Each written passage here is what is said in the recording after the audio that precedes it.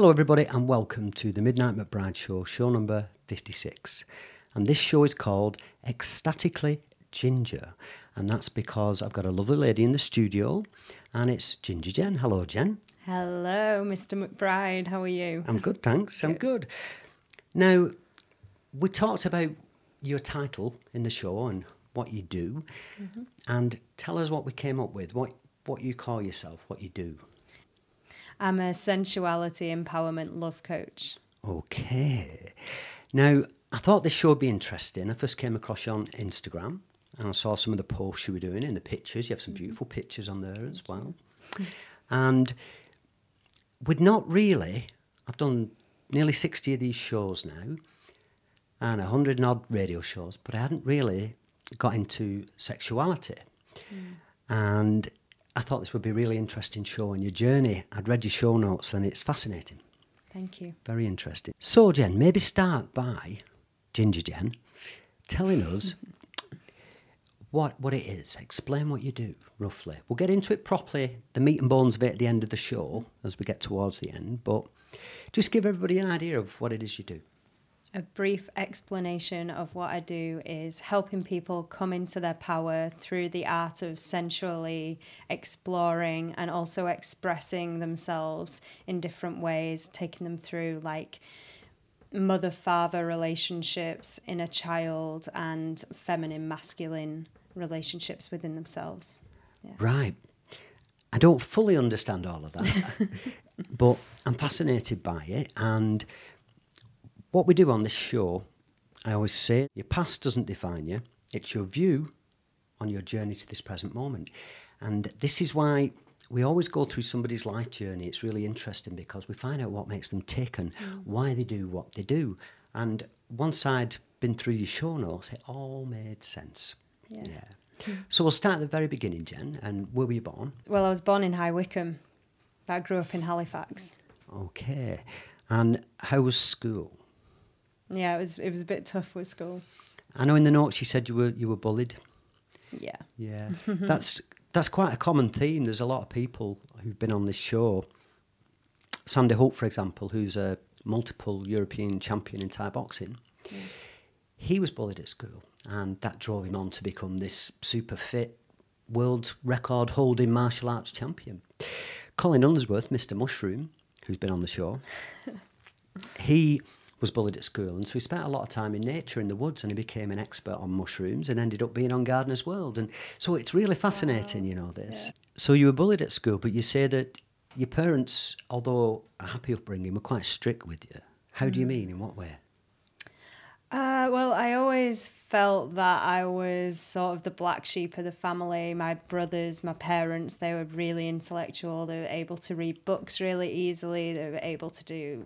My mum's not so good at maths, but my dad was really good at maths, and my brothers, and, they all had this very intellectual, as in academic background, whereas I was a little bit dazed half the time or distracted and always had so much potential. That's what they always said to me, the teachers. I think this will all become apparent and make sense as well, because we're not going to touch on it just yet, but you've found out you've got ADHD as well, which you didn't find out till quite recently, in the last few years. Yeah. You moved around from school to school and ended up in a private school. How and why? Bullies, I think every time, and the first time was at primary school, and I did touch upon this in my notes, but it was the final straw with my bullies when one of them got their pants down on me in the middle of a class and sort of rubbed their body on mine when I was crying and said no in front of everyone. Yeah. So my mum moved me while I was doing my SATs in year 6. And then after that I went to a comprehensive school where I was sort of in groups of friends which I don't think appreciated me that much. And then I was getting bullied from my old bullies who were also there. Well, one of them stopped bullying me when I shoved him into the wall and I told him what for, and I said, never do that to me again. It's all to do with the hair colour and all that. So after that, and I wasn't really getting along with the bullies, I was put in a maths set with one of the one who did the sexual assault to me at school. I was put in the same set as him with maths in like set 5 or something. Yeah. And so I ended up just being like, I need to move, but I didn't get into proper grammar school, so I had to get sent to private school. Yeah.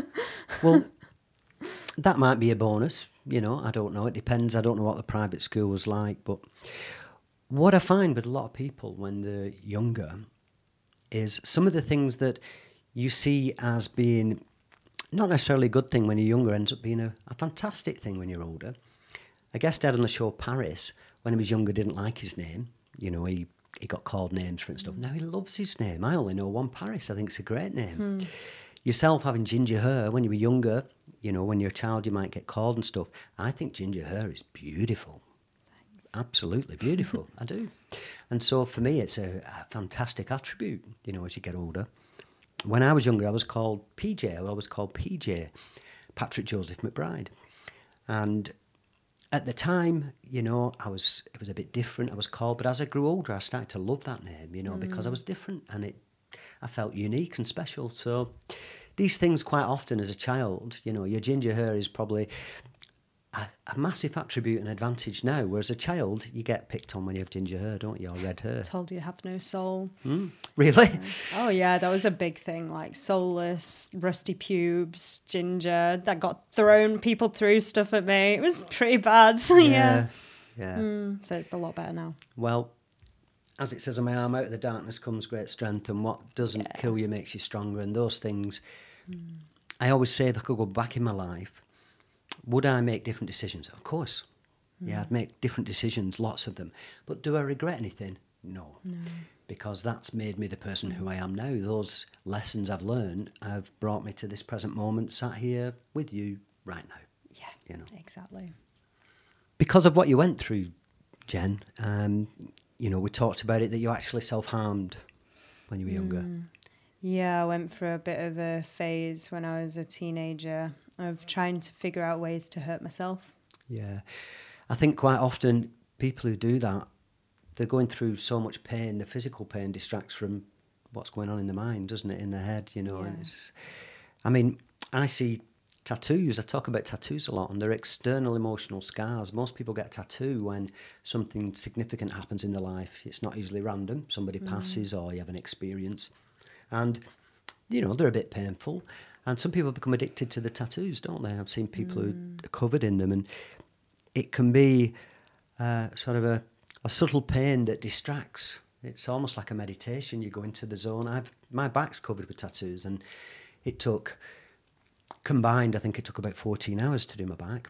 And that whole period, I went for 2 hours every week, week after week. And while I was doing it, I felt good. You know, the pain sort of, I went away, I switched off from all my problems. Amazing. Yeah, it's quite common, unfortunately, with kids now.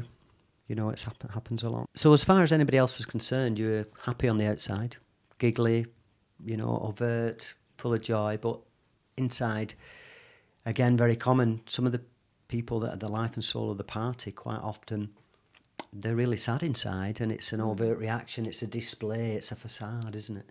It is, and I was mainly like that. Sometimes I wasn't, though. You know, there were times where I could just cry and cry and cry and no one could stop me. Yeah. But then at the same time, I could laugh and laugh and laugh and no one would stop me. You know, it was all just... You mean like you just did before? Yeah.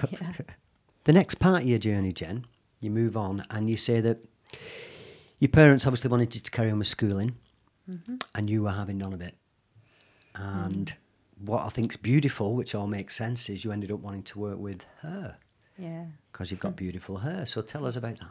Apparently, I used to cut my own fringe when I was really younger, and basically I just wasn't getting on with my academia. I was still struggling with school, even in the last school I went to, and just felt like I wanted to do something creative, something with my hands, something that kept me busy, which... I think with ADHD, it's good to do something like that. And thought hairdressing would be great. I love doing my hair. I used to have big scene kid hair, so I used to back comb it and do makeup really boldly. And so I just wanted to do something with that instead. Yeah. At the end of the show, you kindly gave us some pictures of your life journey. And at the end of the show, as we do with a lot of the shows, we're doing a show reel.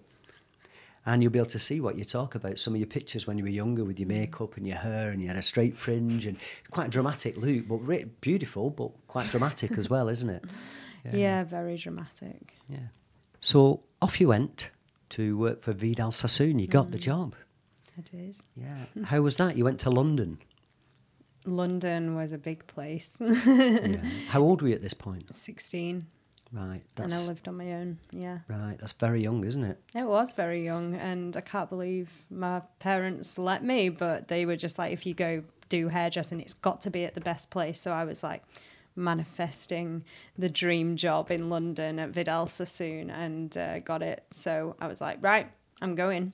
I could understand that your parents didn't want to tell you what to do, though. I wouldn't like to tell you what to do, Jen. You're quite, how should we say, feisty? Well, a strong woman. Thank you for calling me a strong woman. I definitely feel like they would have got a lot more wrath from me if I would have had to stay and do some academic subjects. So how was Vidal Sassoon? I mean, you've got your dream job. Did you enjoy it? Yeah, to some extent. I really liked the practical work and doing that, but I wound myself up a little bit with perfectionism, and so I'd end up spending so long on hair and getting so frustrated about it because I just wanted everything to be perfect. Yeah. So I struggled with that, and I don't want to say too much about the company because it's the best company in the world to work. If you want to be a hairdresser, that's where you go. Yeah. Did you qualify? Were you training? What were you doing? Fully qualified, 3 years. I did London and then I went up to Leeds and spent the rest of the time there. So how was life in the big smoke, London? You're 16 years old when you go down there. You've got this dream job and you're living in this big city. And I've got to be honest, I the last time I went to London, I went doing the audiobook for From Pills to Peace in a studio down there. But I'm not a fan of London. I go when I have to, and it's nice to go for a weekend, but I wouldn't like to live there. There's too much noise, too much going on for me. It's very busy. It was very busy for me. At first I was like really excited, and then very quickly it's just overwhelming. I was living off £2.60 an hour, apprentice wage, and I was walking everywhere, which I found pretty cool, but I got so lonely because within all the people, you're lonely.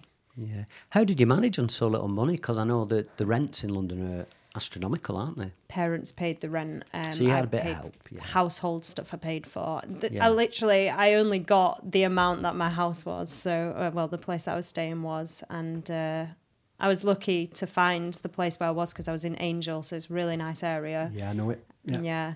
And got a really good deal. But otherwise, I was just buying things from the market. I was vegetarian back then. So just buying cheap things, bread and portobello mushrooms, make mushroom burgers and pasta, living really, really cheaply. And I walked everywhere rather than taking a tube once I realised how to get from A to B. Yeah. I've got a good friend of mine who lives in Angel. He's got a big penthouse apartment down there and we go and stay with him. That's all right. It is, yeah. I'll go and stay with him sometimes. He's called Neeraj Pathak, or when he's acting, because he's done a lot of acting as well, a couple of movies and stuff, it's called Jace to Say. So if you're watching, Neeraj, how you doing, buddy? But yeah, he's a good friend of mine. Hi, Neeraj. So while you're in London, you then, I like the term monog, as in monogamous. I think I was quickly typing. Yeah, a monog. But you were in a relationship then, a steady relationship with somebody. Yeah. And how was that? Amazing for the most part. Absolutely love him to this day because he's a really good friend of mine, and he had to put up with me while I was going through really dark times, and it was a fun relationship. We smoked a lot of weed. That was when I got into my weed habit. Yeah. Thanks, Joe. But and he was there throughout the whole of it, so it was nice to have something steady going on in my life. Yeah, I think it's beautiful when you stay friends with people, ex-partners, when relationships don't work out. But I think as you get older and you're a bit mature, you don't need to fall out. You just grow apart and you can stay friends, and it's lovely. Yeah, realising you've had such a beautiful intimacy with someone like a past, what's the point in throwing that away through to just knowing that you've kind of gone different routes in your lives? Yeah, and people grow apart and you can just remember the good times and be grateful for the time you shared, can't you? Yeah. Lots of silliness. It's really funny. Another part of your journey now, which is quite dark. You said you were going through dark times. Is at that point you tried to take your own life when you were in London, or towards the end of your time in London? Yeah, it definitely was towards the end of the time. I can't remember exactly. I just remember, going into the shop just like, right, I'm doing it, and buying loads of pills and just took them. You're, 18 and 19 at this point then, are 19. you? Yeah, 19. Or 18, something like that, yeah. Yeah. So after this, you decided you're coming back home, yeah? I had to, because my parents had to pick me up from the hospital, and they were basically like, yeah, I think I don't want you to go back. And then I went home. Yeah. And you're back in Leeds, and I like this bit because you worked you had a lot of different jobs then, like 19-year-olds do. You do some, temporary work, part-time work, this kind of thing, whatever. And you worked in a place that was a hummus place. Yeah. And what was it called? Hump It. I got quite a few around now. But again, you couldn't write it because how appropriate. It's very appropriate. It is when you find out the rest of your story, yeah. When I did a couple of shows with Liam Brown on here, and his band was called Liam Brown Love, and the first movie he did, which was he won awards for, again, I think Love's in the title there, and some of his songs, Love's in the title, and love just keeps popping up everywhere in his life, and that's his thing. And so Hummus Hump It is relevant, maybe, yeah. Your mum suffered from mental health issues, is that right? Yeah. Is she still with us, your mum? Yeah, she's with us, thankfully, yeah. Yeah, with your mum, was it depression, or...? Yeah, she got PTSD actually after getting a knee injury, and she used to be a fell runner, so she wasn't able to then run anymore, and that was just like the end for her. I can imagine, yeah. Really I do ultramarathons, so I do running races, 50 mile, 100 mile. Wow, amazing. And I can imagine if somebody said I couldn't run again, I'd be devastated. It's my passion, I love it. Yeah. Just hit the hills and disappear for a few hours and leave all your cares and worries behind. That's You're what in she nature. Yeah. You're only young, aren't you, Jen? How old are you? 25. So your mum and dad are probably, what, 50s? Yeah, 60 and late 50s. How long ago was your mum told she couldn't run? Is it a while ago? It was. A few years ago? Yeah. It all started about 7 years ago, I think. Yeah. They say, with runners, ultra runners, because I've done some of the events I've done, you talk to the people when they're doing them, and they reckon, I think the figure's 80 or 85% of all ultra runners have either had problems with addiction or mental health problems, because they're extreme people, and it's just a healthy addiction, the ultra running or fell running. Okay, so then, Jen, you become vegan. Yeah. I've been vegetarian. I've been full vegan for about a year. I'm now what they call, I like this term from my friend ex-microbiologist, Becky Jones. It's a flexitarian, which means I do what the bloody hell I like. I don't agree in that. Well, and I eat fish. I eat fish all the time. Okay. And I do eat meat. It's very, very rare. It may be once a month, it may be once every couple of months, but I do eat meat occasionally. It doesn't sit well with me. I'm not comfortable with it for some reasons. Why do you do it? Because when I was ultra running, if I was running, up until probably about 6 weeks ago, I was running 3 or 4 marathons a week. I was doing 25 miles 3 times a week. And in theory, you can get all your protein from pulses and beans and so on. I would burn, if I'm doing 50 miles, I'd burn 10, 12,000 calories. It is feasible and it's possible. Very possible. It is possible, but the quantity of food you have to consume and the time it takes to prepare it to get that amount of calories in on a regular basis is difficult. I'm not saying it's impossible. Is that why you have the coconut oil in your coffee? No, I just love that. Coconut oil's the only highest fat concentration. So if you want your calories, coconuts are your friend. Yeah, well... Avocados. I eat avocados. If I'm eating fish, I like salmon as well, because that's got... Totally understand, but one of the best ultra-marathon runners in the world is completely vegan and has been for many, many years. Yes, so but it's that guy... very possible. It's very possible. That guy's a pro athlete, yeah, and so his time is all ultra running, yeah. I don't have that time. I have to work. I have lots of other things I have to do as well. Yeah. So if all I had to do was ultra run, it would be easy. Yeah, but I don't. Ultra running is a hobby that I fit in. And they're nutritionists that can help you. And if you want any help finding anyone, then I can put you in contact with someone. So we're not going too off topic right now. Yeah. So you're a vegan and you were a vegan activist. And Yeah. But I respect everybody's choice to do what they want. And I do Okay. not agree with eating meat, and I don't agree with animals and killing them en masse and slaughtering them and how they're treated or any of those things. However, I do eat meat occasionally. Maybe not the best choice I'm making, but it's still my right to choose, you know. The animals don't get a choice. That's all you've got to remember. I do. That's I've why got it to be doesn't sit. quick- That's why it quick with my doesn't sit well with responses me. right now, because it's not an animal rights activist thing. But yeah, the animals don't get a choice in the matter, and you do. So Yeah, but everybody it's- has that choice, even if it's a bad choice. People are allowed to make bad choices. You can't decide everything for them. Lots of people make bad choices. if you're conscious and aware of what choices that you're going to make, then you can definitely make the right choices. Okay. If we were to, I'm sure, Jen, not every decision you make is a good one as well. People make mistakes. People make choices, and I'm quite just often, happy I don't eat animals or use them for any kind of yeah, thing that people want to use them for.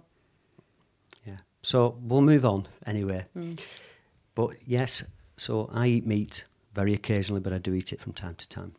We can definitely talk about it on another day, and I can show you some things to ingrain your light in what you can see in why it's wrong to eat animals, not just for them, but for the environment, for the humans that do the killing of the animals. It's bad for everyone on every kind of level. The next bit, Jen, in your show notes, you talk about the fact that you dated somebody who was in a travelling circus. I didn't really date him. It was a very brief interaction. Oh, okay. But you met somebody from a circus. Yeah, the first person I met in the circus. And then you said, but you ended up in your own travelling caravan. So explain that. He basically came over to my house one time and then was saying that he was going to Portugal in a few days. And I was like, I'm so jealous of your life. I wish I could do that. And he was like, well, why don't you? I was like, I need to get a job and blah, blah, blah. And he's like, just book a flight. And once you've done it, then you're there and you can just do whatever. So that night I decided to book a flight to Portugal and go to the same festival that he was at. And it's called Frequency. It's the first festival in Portugal of the year. And it's full of very cool people, lots of circusy sort of people and spiritual minded folk. And I ended up at the end of that getting in someone's van because he'd already gone on his journey to go busking around Europe, and I stayed back and just made a load of friends while I was there. And before everyone was leaving, I went round all the vans like, where's everyone going? So I just jumped in one going to Bordeaux. And off you went. And off I went, and yeah, it turned out to be a van full of raging circus hippies. It sounds amazing because that's a true adventure, isn't it? Yeah, it was amazing. You also worked as an entertainer in a resort in Egypt. Yeah. Which part of Egypt? It's called Hurghada. Ah, yes, I know I've been. Yeah, it wasn't my cup of tea No. at all. I thought Sharm was beautiful, and I've been there about 6 times. Hurghada, I've been twice, and it wasn't the same. I think Sharm was out of business at this time because of the bombings. Yeah, that's a shame because they stopped the flights for a long time to Sharm, and so we went to Hurghada. It was a change of scenery, and it was just not the same. No. But the weather's Interesting amazing. place, It's yeah. beautiful, isn't it? You know, Yeah, it was so nice. 40 degrees every day. Beautiful. Loved it. And it's dry heat as well, so it's not... Yeah, it doesn't feel sweaty like it does in this country when it gets warm. So then you finished working in Egypt and you went to Palestine. Yeah.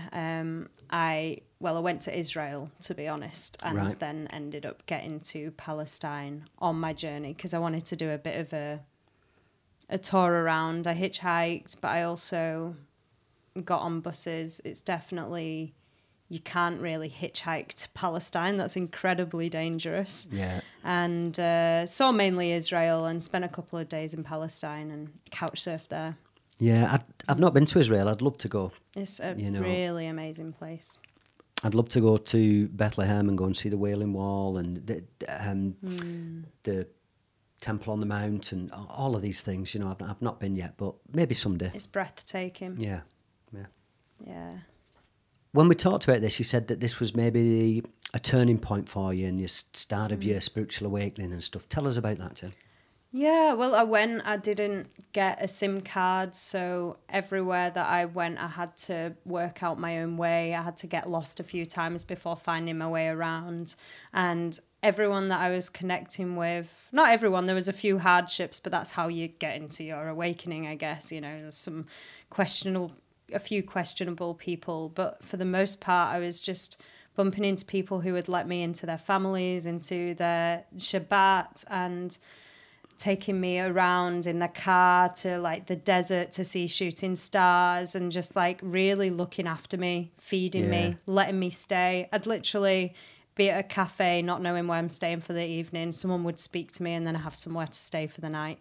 And I think meeting so many open-minded people, like people think Israel's just this like really strict place. It's full of amazing spiritual hippie folk that just want to help and allow people into their lives. And it just, you know, it loosened me up. I was wearing makeup when I first went, and a lot of the people there don't wear makeup. So I just sort of, I mean, I'm wearing it today, but usually I don't. And it made me more comfortable in my own skin and really helped me just find my way. Yeah.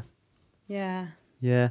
Like I say, I haven't been, but I know people that are friends with people in Israel, and there's a lot of beautiful people there. When you're in a place where war's likely to break out at any time, or something's going to happen any time, then you're more thankful for the smaller things in life. Someone actually said to me recently that they've got a scare of a bomb hitting them at any point, whereas the only things that we need to worry about in the Western world really is if it's going to rain or not.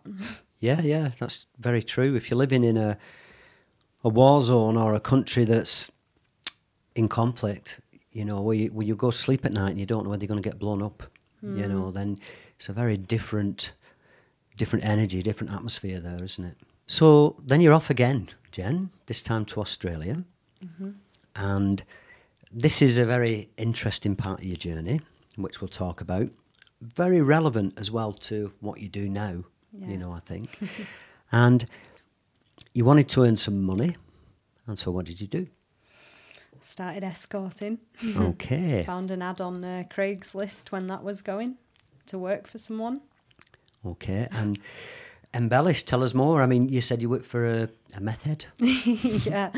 Yeah, I didn't notice until quite a few weeks in. But he was all right, to be honest. He wasn't a bad person. He didn't have too much bad blood. It was a really interesting time, and I was just wanting to get money fast, and he managed it all quite well, although he ended up trying to get me to do, you know, natural sex a lot, and then I was obviously against that. And what's natural sex? Without a condom. Okay, bareback, I think is the term. Yeah, or bareback. Yeah, he wanted me to do bareback, and I was opposed to this, and he got a bit funny about it, and because I'm very opinionated, I probably had an opinion to say, and just stormed out. Yeah. Decided to try and work for myself or try find someone else to work for. Right. It's a big step, isn't it? It's a whole nother world when you're going from, you know, working in a hummus place, then you're travelling around and then you're escorting. And I mean, was it a bad time? Was it a good time? Yeah, it was a good time. I found it hilarious. I just remember one day I was like, you know, to my housemate who I got on with at the time, I was just, you know, I came home, I was just like, to be honest, I think I'm going to become an escort. Just like that? Yeah. Gonna get some money. Yeah. I know that in Australia, I was in Sydney for a while, and there's quite a prominent sex industry there, isn't there? Yeah. You know, and there's a red light area. Huge. Oh, yeah, I've not even Yeah. been into that area. Yeah, yeah. Where were you in Australia? You're not in Sydney, or? I wasn't in Sydney for the majority of the time, although I did go for a couple of weeks to work once. I was mainly in Melbourne and Brisbane, but sort of toured around seeing people from different cities and staying in different Airbnbs. That's what you do when you're doing an escorting touring business. You just get an Airbnb and work from it. Right. I'll never look at Airbnb the same again now. Depends how fancy the place is. If you want your penthouse, escort's probably been there. Right. But this is interesting. I think this is the start of what you're doing now, all starting to sort of form, where you start getting feedback from people saying how you'd help them. Yeah, and that was the most beautiful time when you start getting people just saying to you, like, wow, you're different from all the people that I've seen through this before. You're actually helping me. Seeing men like tear from their eyes when they're with you and saying that you're beautiful and that what you're giving is so magical for them. And then people getting in contact with you afterwards on email. And even when I wasn't in the country, I'd get people saying, I've done this, and that since meeting you, and you've changed my life. I've had people being like, I'm vegan now. And I've had people being like, I now look at my sexuality different. I don't feel pressure on myself, and I am happy with going slowly, because, you know, a lot of the guys that I seemed to attract were very nervous within themselves.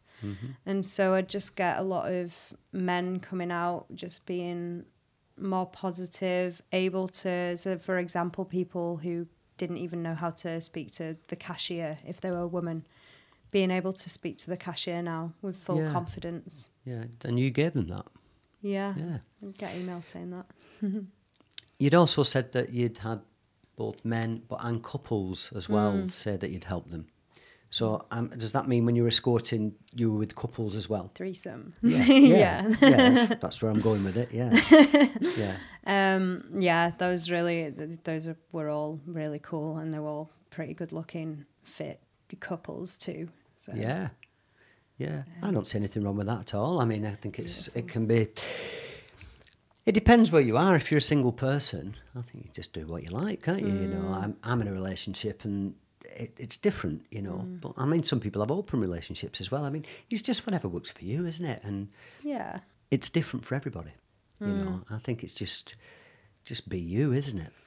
Yeah, I mean, with the people that I saw, the story seemed to be the same every time. I've been together 7 years. We've not been with anyone else. We wanted to not have anyone else who's going to get attached to us, but pay just to see where it is. Women who haven't explored their bisexuality, and the husbands or their boyfriends being like, right, let's just find someone and explore your sexuality that way. So each couples that have come to me, I've had them thanking me so much after, saying you've done so much for our confidence again, and you've made us want to explore even more into our sex lives, and you've given us more of a connection. And even one of them contacted me last year now, saying we got married this year, and they're actually from Harrogate originally but live in Australia. We got married this year and we wish that you were there at the wedding, that sort of thing. And it's like, oh, that's so nice. So if they're watching, they might be, because they got me on Instagram. Yeah. Hi. I think it's beautiful to have that level of honesty where a couple can be together and one can say, well, actually, I'm not sure how I feel about my sexuality and I've not explored this. And they can actually, you know, have that honest chat, because a lot of people don't. They suppress things and explore it together. I find that so incredibly beautiful. That and level it's of honesty in a relationship is very special. Very, yeah. Because I'd say 90% of relationships, 95% of relationships, not everybody wants to do that, but if they do, they won't talk about it. You know, a lot of people won't talk about it. So when they do, you really are connected on another level when you said, this is how I feel. It's incredible, and people can learn from couples who are able to have that amount of honesty. And while you're doing the sessions as well, I make sure I check in with both of them, and I even have a little pep talk beforehand saying, if there's anything you don't like me doing, if there's anything you don't want me to do, tell me now. If there's anything you do want to try out, let me know. And if anyone's feeling left out at any point, just keep me posted, and I always check in with them. That makes me smile if anybody's feeling left out. Like, it happens. I can imagine. But yeah, where somebody's like, hang on a minute, what about me? It's definitely the thing with threesomes, and it can be quite hard for people to navigate because there's a lot of crossing of people and watching. And I suppose some people would just want to watch. Yeah, but others, some of the guys are like that, would want to be involved and feel left out. So it's no two couples are going to be the same, are they? Everybody's different. And, really got to weave in and out of each other and make sure everyone feels as special as the other person. Yeah, well, you must have that skill. I'm skilled at yes. yeah. Well, this is the point where you realise then that maybe you were gifted in this area.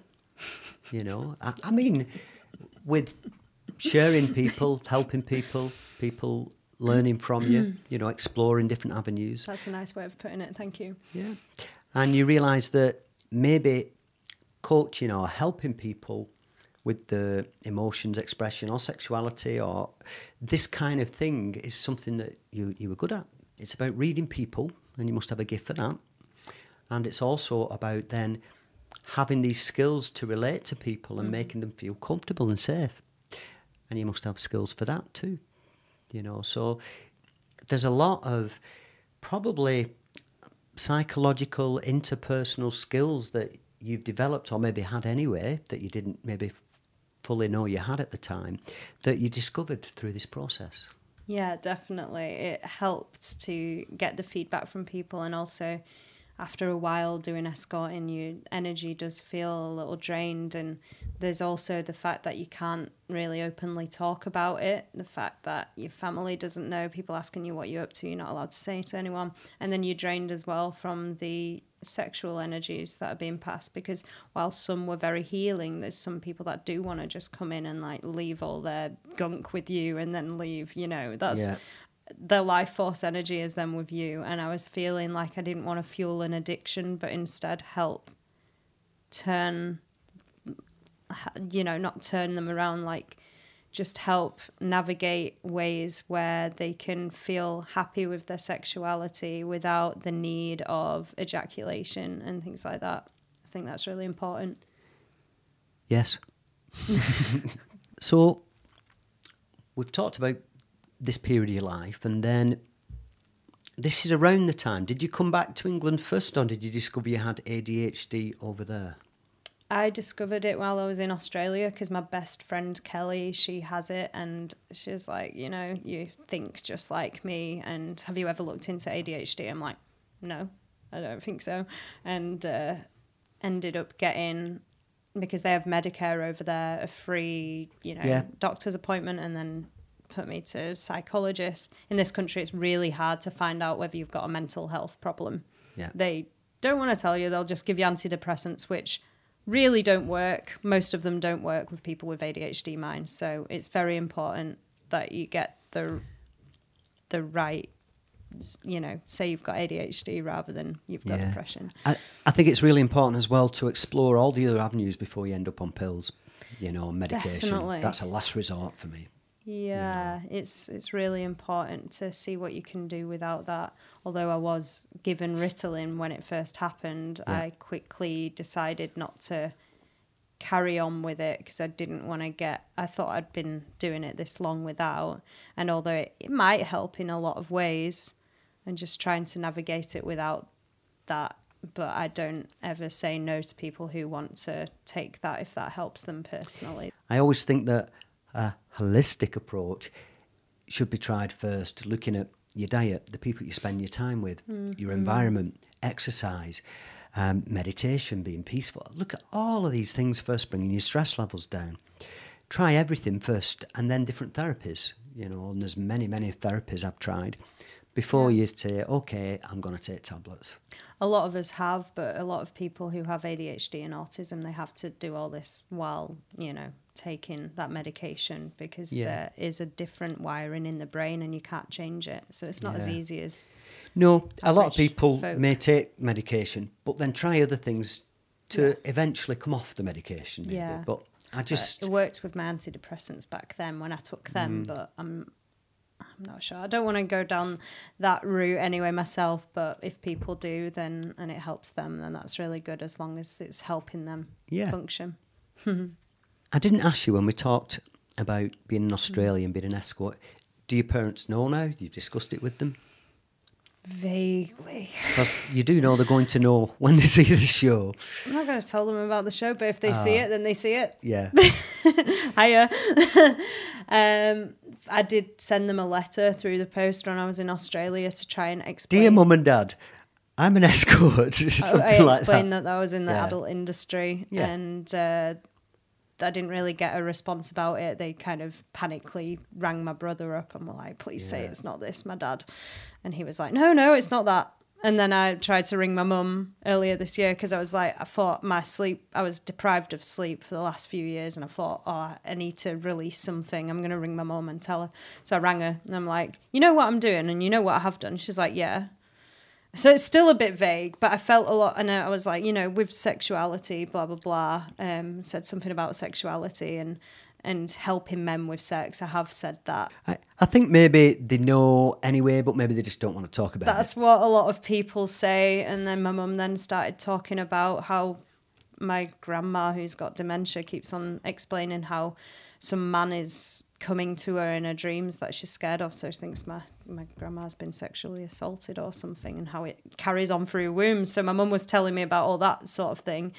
So I think it's just very vague and it's in the air. Yeah. I won't name who they are, but there's somebody I know very well, and their daughter was a lesbian, and they knew, but they used to call her friend her special friend. And I tried to tell them, I said, you do know they kiss, don't you? And they're together. And she'd go, no. And just wouldn't. And she knew, but she wouldn't never talk about it. And, and she's was much older. She's passed now. But, yeah, it's different for everybody. I think the fact is, if they love you, then it shouldn't matter, should it? That's what I thought. That's why I'm like, if they see any of this thing, like one day it's going to be completely obvious, then c'est la vie. Yeah. If they don't want to be me to be the daughter anymore, then that's not very good, is it? Yeah. No, I think it's all fine. Yeah. C'est la vie, the French language. Beautiful. When you came back to England, it was predominantly, you said your grandparents were getting on a bit, and you came back to spend some time with them. Change your scenery, start a new life maybe? Start again? Sort of just settle for a little while, because I'd been doing the Airbnb thing for so long, and then between that and having my breaks with work, I was staying at friends, so I never really had a place where I could just call mine and have my own space with more than just a suitcase of living things, which I've been doing for years. With ADHD, I have obsessive compulsive disorder. You need your own space. It's quite important to have that area where you just have a bit of, it doesn't have to be a huge space, but somewhere that's your space where you can relax. Definitely. I never really realised how important that was until I'd worked myself into a rut and needed to fill my cup, as they say. So that was the point of coming back to England, spend time with my grandparents, fill my cup back up. I went back to Israel for a little, month trip last year. Not last year now, it's... The year before. The year before, but at the end of the year before. And apart from that, I've been pretty much, settled in Sheffield and then settled in Manchester. How long have you been back in Manchester or in Manchester? 3 months, 4 months. Right, so it's all new. Yeah. I think Manchester's a great city. Unfortunately, you can't do a great deal at the minute, but when it's in full flow, it's full of restaurants and bars and clubs, and there's a great social scene. If you're shopping's your thing, lots of shops as well. You know, I don't shop so much, but Same. but the restaurants and the bars, you know, They're I love. incredible. Yeah. Yeah, I love Manchester. It's always been one of my favourite cities in England. There's a Greek restaurant in Manchester, just off Deansgate, called Dimitri's, and it does Greek food, and it's beautiful. Lots of hummus and olives and things like that. Exactly. Yeah, it's my perfect number one diet, hummus and olives. Yeah, same. So tell us about the course you did. This course is a really amazing course that a lady called Layla Martin set up. It actually lasts, she does the live classes and workshops over the course of a year, and it does actually carry on for another year after that to put in all your work afterwards. What's it called, Jen, the course you're doing? So it's owned by the Tantric Institute of Sacred Sexuality, and it's a long course name, so it's SLRC course for people who want to be a love, sex and relationship coach. Okay. So, for example, if I could ask you a few questions. If you were being a love, sex and relationship coach for somebody, somebody comes to you and they say, I've got an issue maybe with, you know, I'm nervous around women, or it could be I've got an issue and it's something that happens in the bedroom that I'm not comfortable with, or this kind of, am I on the right lines? They come to you and talk to you about it? We definitely cover absolutely everything in the process. We cover tantric ways of connecting. We actually go through the whole process of 2 or 3 months of healing ourselves sexually, and through the things that she gave us to do, you learn how to heal yourself sexually to heal everyone else, and then they take you through different routines of how you can get people to start lifting different areas of their life. So if they're not feeling sexual arousal, for example, or if they have some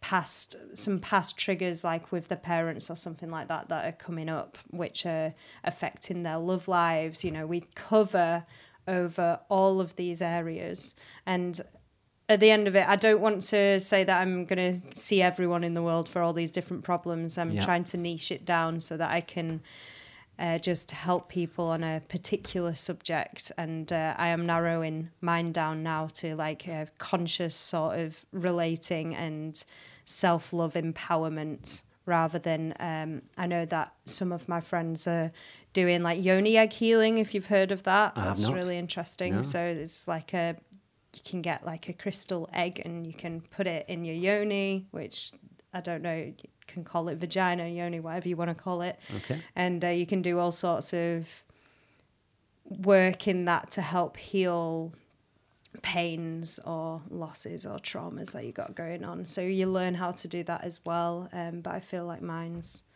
more with empowerment. Yeah. Yeah, the only thing I can remember relating to that is there used to be a sex toy called a Chinese love eggs or something of this order. Yeah. And like vibe. I like the way you say that then. Yeah. Oh, never yeah. used it before, but yeah.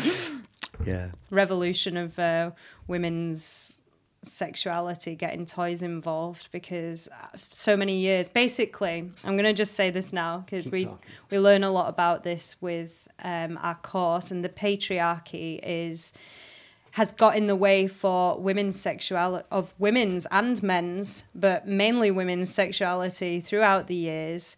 We've not been able to have fun in the bedroom because we've not known how to have fun. We've also been taught that we should do everything for our men and serve for our men. So the use of sex toys and everything, absolutely great revolution, but now it's kind of coming back to basics and being like, we can heal this without the need of a big vibrational toy. We can heal the inside of you so you can reach from bottom to top full body orgasm and bring yourself into your true glorious presence, to your true shining power.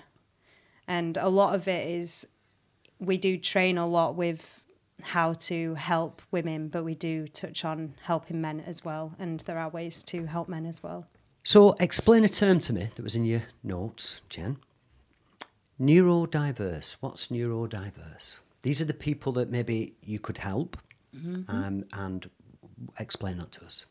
So, as you were talking about earlier with my ADHD, you said that you're OCD, so that comes under the terminology of neurodiverse and autism. And a lot of people are also, not told that they have any of these, but they've got a really busy mind, so I also say busy-minded. But neurodiverse is a terminology for, like, people on the spectrum, as they call it in this beautiful medical ways of knowledge. But I like the terminology of neurodiversity rather than ADHD, autism, blah, blah, blah. It's just the way that our brains work. It's just a little bit different. Makes us special. Yeah. And these people in particular, these are people that you could help. Definitely, yes. Because being one of them. Yeah, exactly. So basically with ADHD, from what I've experienced, and autism people on the spectrum have all sorts of different things that they, with sexuality and with their own bodies and being able to feel in their body, because we're so much in our heads. I can help neurodiverse people get from the heads and reach back into the bodies really, really slowly and not forcing anything through, and also just being really calm with it and giving them a life and the patience to be able to do it. Because I think some courses and some coaches don't really know how to speak to other neurodiverse folk, because we need a little bit more attention. So I'll be really concentrated on that person, and if the session needs to take a little bit longer because it's taken a lot longer to explain what the practice is or what we're doing, then that's fine. I'm here to take the patience with that person and go on that journey with them. Wonderful. That's a long way around it, which is typical ADHD thing to do. If we'll talk about now, Jen, is your main platform, if somebody wants to see what you do now, is Instagram, isn't it? IGTV? Yeah, I do an IGTV as well, which is just breaking a load of taboo subjects at the moment and bringing all sorts of friends that I've got on to talk about their experiences, what they know, their knowledge, what they've learned, what can help other people, serve other people. So the IGTV is Instagram television. Yeah. And that's like, I've seen one of your interviews you did with that. That's like a podcast kind of thing as well. Yeah. Is that right? Yeah, it's definitely a lot less professional than yours. It's just like a little chat with a friend, and the content's great. Thank you. I really appreciate it. I've only watched one, the majority of one of the shows, because they're a long show. It's an in-depth interview. I understand people have got so much to do. I don't know how anyone gets time to keep on watching these things. But for me to actually watch anything for any period of time, I find it interesting, or I don't watch it. I haven't got a lot of time, I'm very busy. And it captured my interest. I watched it. Yeah, it was great. You. I really appreciate that. And I think that was the one with my sex worker friend. That's right. Well. Yeah, that's a really interesting subject. And tomorrow I've got one too. And she's also an artist as well, isn't she? Yeah, she photographer. Is an artist. Yeah, she's absolutely beautiful human being, polyamorous, escort. Told her parents she does it legally, so she's signed all the government documents. And I didn't know that was. Is that a thing? Sex toys off the government. Is that a real thing? It is. Yeah, you can put it into your. If you're paying tax, then you can put sex toys into your tax. I suppose if you're doing it and you're helping people, then you could be classed as a sex therapist. So there is a petition that you can sign to stop them from changing the legalities of sex workers, and it would keep the sex workers are just not safe if they criminalise it. So they want to criminalise sex workers. In Bolton here, there used to be a place called Shifnal Street, and that's where all the prostitutes did business, and that's where, it's well known. There was a lot of people went missing. There was a lot of bad things happened there, and it was dangerous, And if these people are going to do this anyway, and that's okay, then don't brush it under the carpet. Let's make it legal. Let's make it safe. It's like with drugs alcohol, and I probably shouldn't put sex workers in the same category, but things that are illegal. It's much better to talk about it and deal with it, address it head on, and deal with it in that manner rather than pretend it's not there. Make something illegal and put it, push it under the carpet. I regularly talk about people that take drugs, and they're not criminals. You know, they might be having fun. They may need help. They may be making bad decisions, whichever, but still your right to make that choice. And somebody that takes drugs isn't harming somebody else, so they're not a criminal in my mind at all. You know? Yeah, exactly. I mean, it's no way criminal offence to do the oldest job known to man. That helps people. I think certainly, you know, have it, legalise it. If it's going to happen, then make it safe. You know, that's number one priority. Make it safe for everybody, you know. If they criminalise it and then it's off the internet, then people are on the streets, and that's where it gets really, really dangerous, like you were saying, Yeah. So if somebody wanted to get in touch with you, Jen, how do they go about doing that? I would love people to first follow me on my Instagram, which is ecstatically.ginger. Yes. And then you can also email me at ecstatically.ginger@gmail.com. So it's quite easy to remember. It's both the same names. And then I can send you an email back, and we can chat about what it is that you might want to discuss with me, and hopefully do some one-to-one coaching sessions and transform your life. I've seen your Instagram account, and there's some beautiful photography on there. Lots of pictures of yourself. It's quite sensual. It's erotic. It's beautiful. It's really nice. It's really nice. And I love this statement. I'm going to read this out. This is in your notes. And the final statement in your notes about what you're going to achieve or what you aim to achieve. And it's helping people to find love in a conscious way. Yeah. Beautiful.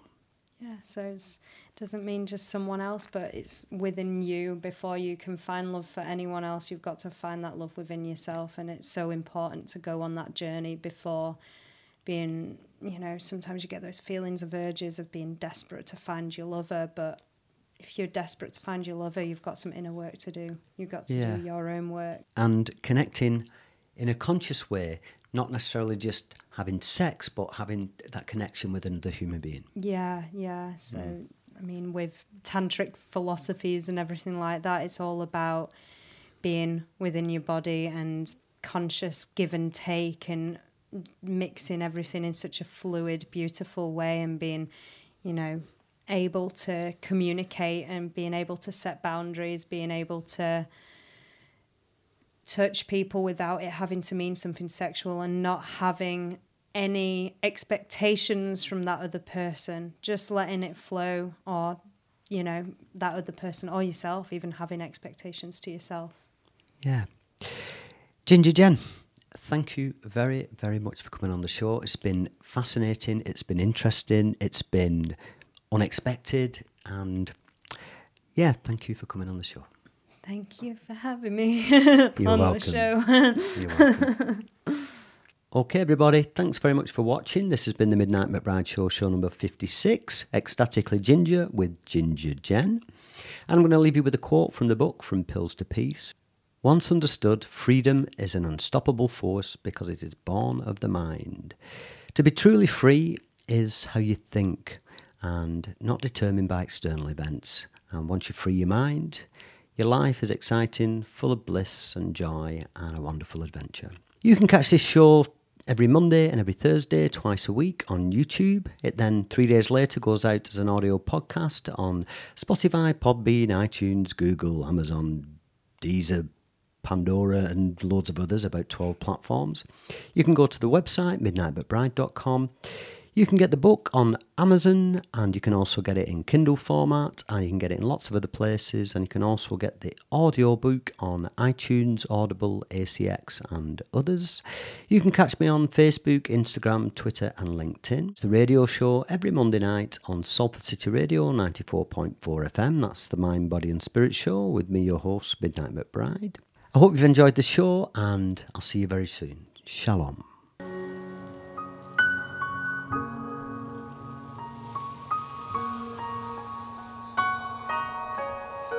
you.